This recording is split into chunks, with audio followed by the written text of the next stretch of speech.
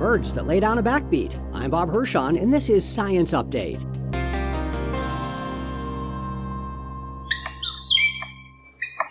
For the palm cockatoo, being a rock star drummer is a great way to impress potential mates. This according to Australian National University evolutionary biologist Robert Heinsohn, writing in the journal Science Advances.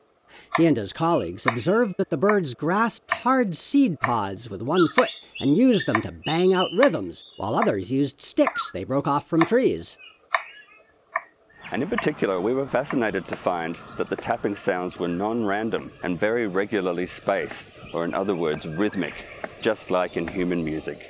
While many birds show off their skill at singing melodies, and woodpeckers drum out percussive riffs to mark their territory, cockatoos are the first animals reported to use tools to make music. I'm Bob Hirschon for AAAS, the Science Society.